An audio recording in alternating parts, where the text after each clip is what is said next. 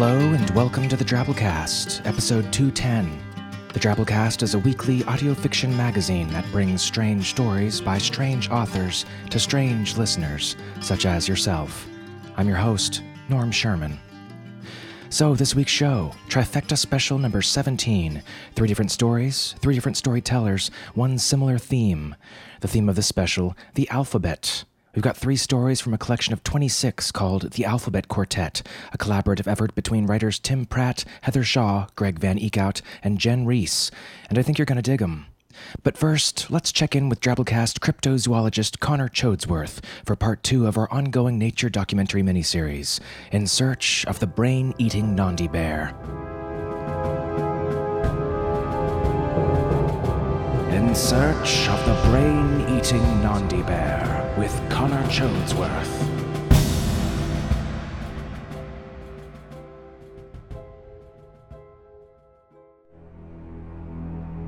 The brain-eating Nandi Bear. Terrifying, and yet fascinating. Like Bjork or a Tijuana donkey show.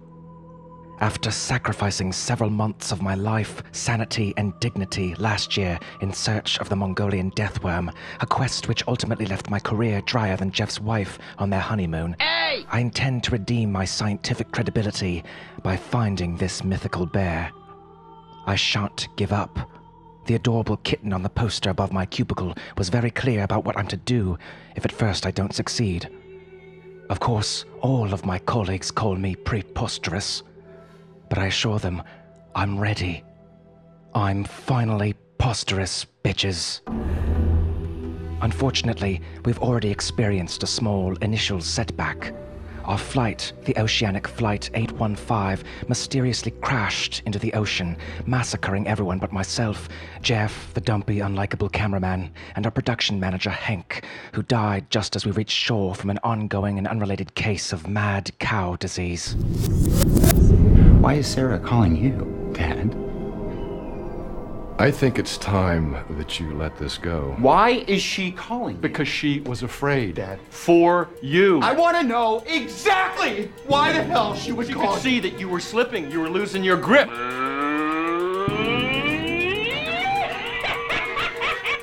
Move!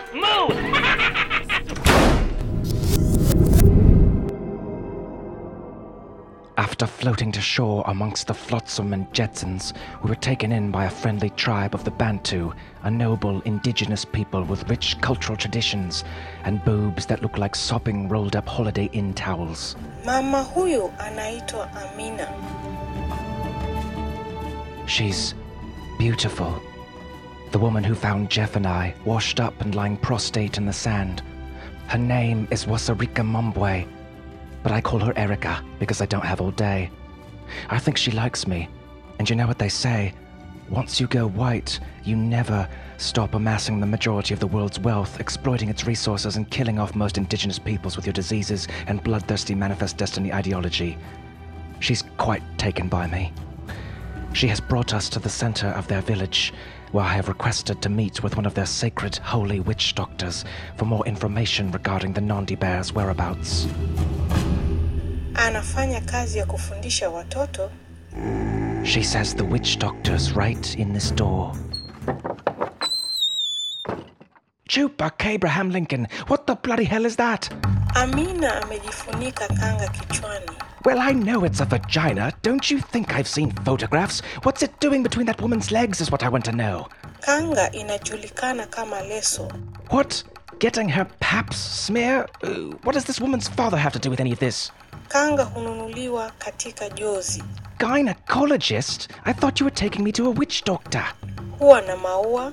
Yes, we want witch doctor. Huwa na maua. Exactly, not this doctor, witch doctor. Huwa na maua. Why do you keep repeating me, woman? Witch doctor. We need witch doctor. Oh, bloody hell, not more wordplay. Witch is a homophone, and you're trying to ask me which witch doctor we want to see. Jeff, shut your mouth. You act like you've never seen a photograph of a vagina before. Well, listen, Erica, we don't want this kind, I assure you that. We need to speak to the Walla Walla Bing Bang type, the kind that will tell us all about ancient rituals and mystical sacraments, dark curses, And bears. Kanga ni mavazi muhimu sana. What's that you say? He's right behind me.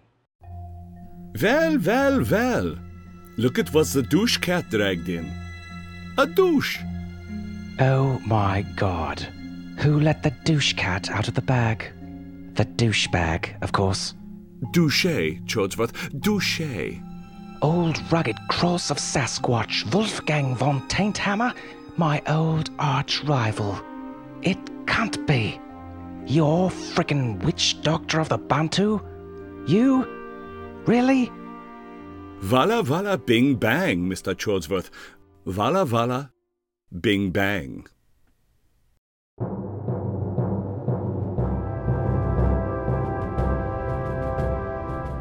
Tune in next week for part 3 of our exciting cryptozoological nature documentary miniseries.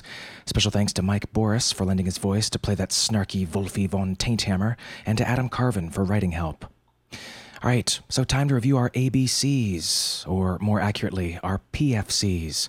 We bring you the stories P is for parade, F is for forever, and C is for crate. Like I said, these are just 3 stories of the set. The full thing you can check out in print at one of my favorite online zines, Daily SF. That's at dailysciencefiction.com, or in audio over in the Escape Artists neighborhood. Dave Thompson of the fantasy fiction podcast Podcastle has set up the collection as an Escape Artists donor thank you. If you sign up for a $5 a month subscription or donate $50 or more to any of the 3 Escape Artists podcasts, Escape Pod, Podcastle, or Pseudopod, you get all of the stories in this set, read to you by a cornucopia of podcast personalities, sent right to your inbox. I've read all these stories, folks. Actually, I'm narrating several of them myself, and I just love them. It's totally worth it. Plus, you're supporting a great group of fiction podcasts. Hit up escapepod.org to find donation links. Okie doke. So, it's 4th of July weekend. We're going to start things off with a little patriotic piece of flash called P is for Parade. After that, a story shedding new light on the afterlife, read to you by Wilson Fowley, followed by Escape Pod's Mur Lafferty, reading you C is for Crate. Let's get down to it. Without further ado, we bring you P is for Parade, F is for Forever, and C is for Crate, by Tim Pratt, Heather Shaw, Greg Van Eekhout, and Jen Reese.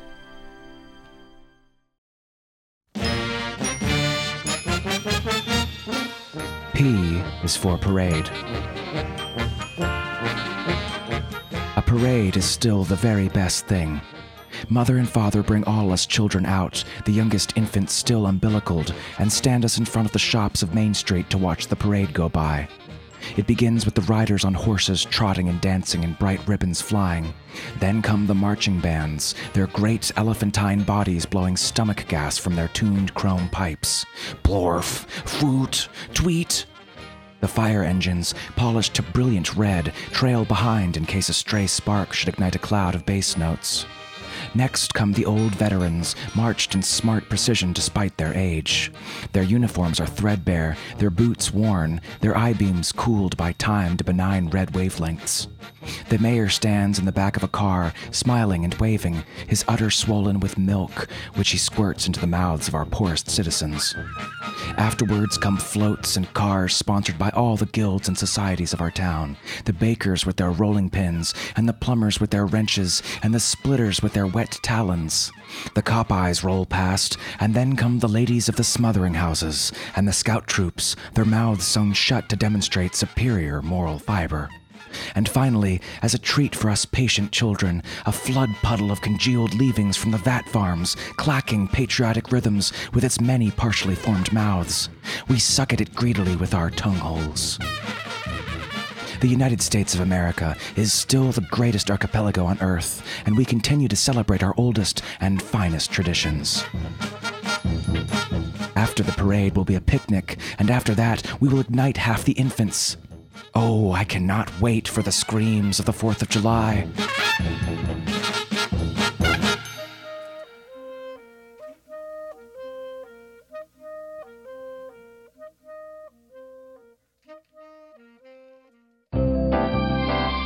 F is for Forever. Welcome to Hell's all-new resort and spa. Please, leave your worldly burdens by the gate and let me give you a tour. No, you're exactly right. We've done away with such outmoded tortures as fire and brimstone, liver-eating vultures, and the like. Oh, Sisyphus still clings to his rock like a baby to his blanket, but not everyone comes willingly into the new millennium, as I'm sure you know.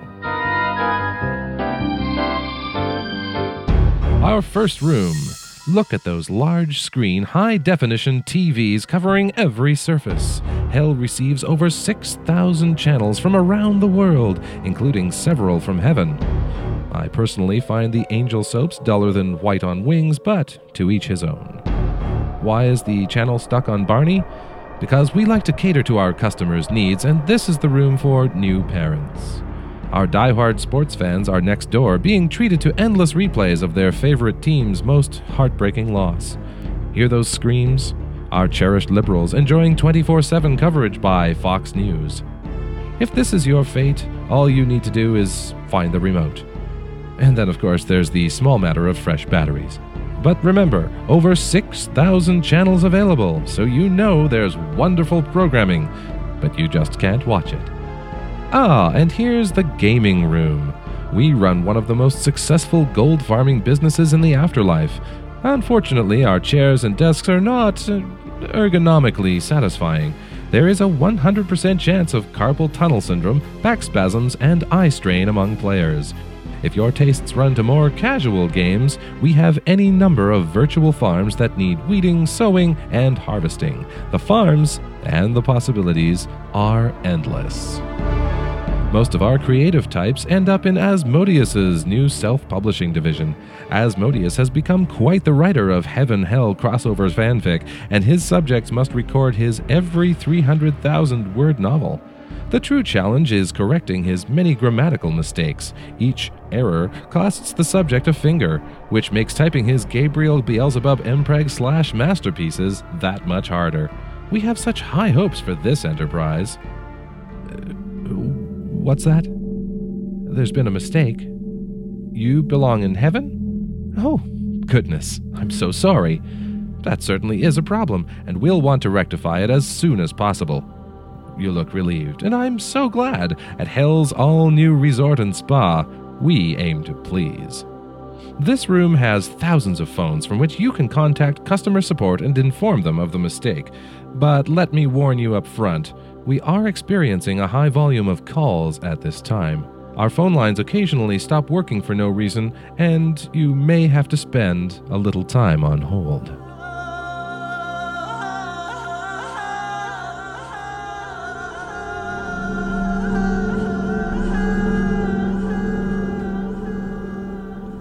C is for crate. Once upon a time, I was a college dropout, living in a studio apartment so small I could use the oven to heat the entire place. I spent my time picking up odd jobs, bouncing checks, and avoiding my landlord. Or maybe none of that is important. What I was before doesn't matter. I should start with once upon a time, I found a crate. Because really, my story before that was so ordinary, so usual, that it bored me even while I was living it. It wasn't until that summer, when I was volunteering at the Reseda Animal Shelter for the free lunches and the ability to touch other living creatures without being arrested, that things got interesting. The crate was small, only a foot long on each side, and solid black. No air holes, no labels, just a simple warning taped to the top and printed in a neat, even hand. Eats dreams. I asked my boss Lindsay about the crate on my first day, and she said it had always been there, going back at least 13 years when she started. All anyone knew was that we weren't supposed to open it.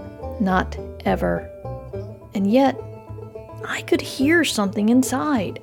The tiniest of scratches, so soft as if they were the memory of sound, not sound itself. Sometimes, late at night, when I slept at the shelter for the free AC, I heard mewling, tiny whimpers, like a kitten so young its eyes were still closed, calling for its mother in the darkness. At this point, you're probably assuming that I opened the crate. Some of you want me to hurry the story along. You want to know what eats dreams really means. Is it a pun, a joke, a literal truth that will result in my descent into madness?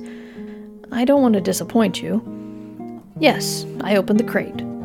At 24 and with no money or job prospects or rich friends to leech off of, I had only 2 things to my name. A tiny bit of courage, stashed away inside my heart so deep that my abusive bastard of a father could never find it, and an endless supply of dreams. That's a mighty combination when you think about it, and when you add in a whole heap of stupidity to get things moving. I opened the crate and I saw the creature inside, inasmuch as you can actually see a thing made of darkness and cold fur and ultimate sadness. And there, in that crap hole of an animal shelter, I sat on a dirty linoleum floor next to a crate containing something unspeakable and unknowable, and I started feeding it dreams. Tiny ones at first. A decent job, a boyfriend who doesn't care that I'm an inexperienced lover, a car that can go more than 10 miles without needing service. Bigger dreams came next. An apartment with 2 whole rooms in a safe neighborhood. A really hot boyfriend. My father's swift, painful, and irrevocable death. By the time I'd moved on to world peace, free food, and intergalactic travel, the thing in the crate was practically purring. Did I secretly suspect the creature would make all of my dreams come true? Of course not. And it didn't. When I woke up the next morning, my arms around an empty crate, my same old life surrounded me. Same old apartment, same lack of job prospects, same loneliness. I'd fed that impossible creature all my dreams, and it had given me nothing in return. Except for one thing. Not laser vision or the power of flight or even a miraculous PhD in nuclear physics. Just this. It had given me all my dreams back. Every last one, from worldwide nude beaches to finding comfortable, stylish shoes that never wear out. You can't give away dreams, it turns out. You can only share them. The creature comes back to me sometimes. I see it in the corners of my townhouse, a shimmer of stars and the unknown mixed into the shadows under my eco-responsible bamboo bed. I feed it bigger dreams now, dreams I intend to make real. I can sense it getting stronger. Its purr makes everyone on my street laugh at the same time. Someday soon, it'll be strong enough to leave, to go back to wherever it wants to be. Hopefully, to find others like itself with whom it can share everything I've shared with it. How great would that be? 1,000,000 inexplainable, ink-black creatures all dreaming about my father's death. But I digress. I owe you a moral to my story, and here it is. Open the damn crate.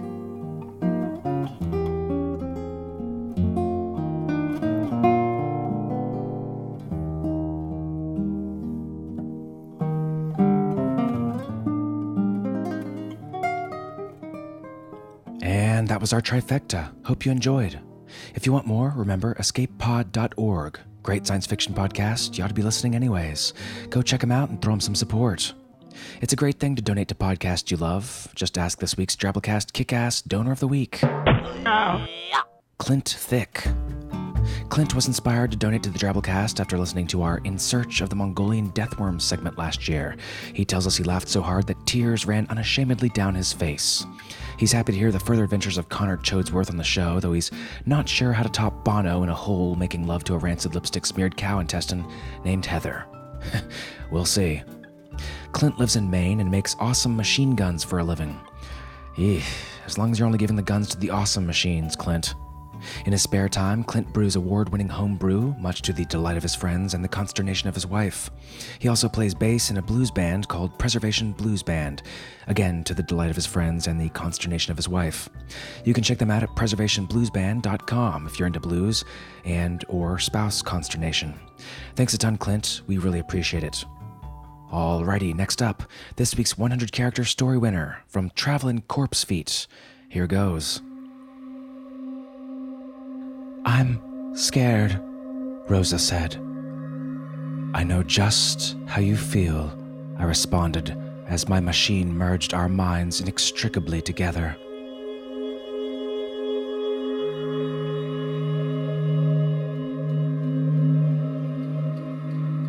Nice, really like that one. We call them twabbles. Try writing one yourself. All you need is a minute, an idea, and 100 characters, not counting spaces. Go for it. Post in our discussion forums. You might be next week's winner. To get the weekly winners early each week, follow us on Twitter at the Drabblecast. All right, folks, that's our show. Remember, we bring these stories to you with a Creative Commons Attribution Non-Commercial No Derivatives license, which means don't change or sell it, but share it all you like. Tell a friend about us, write us a review on iTunes or wherever you grab our feed. And as Mahatma Gandhi once said, be the strange you want to see in the world.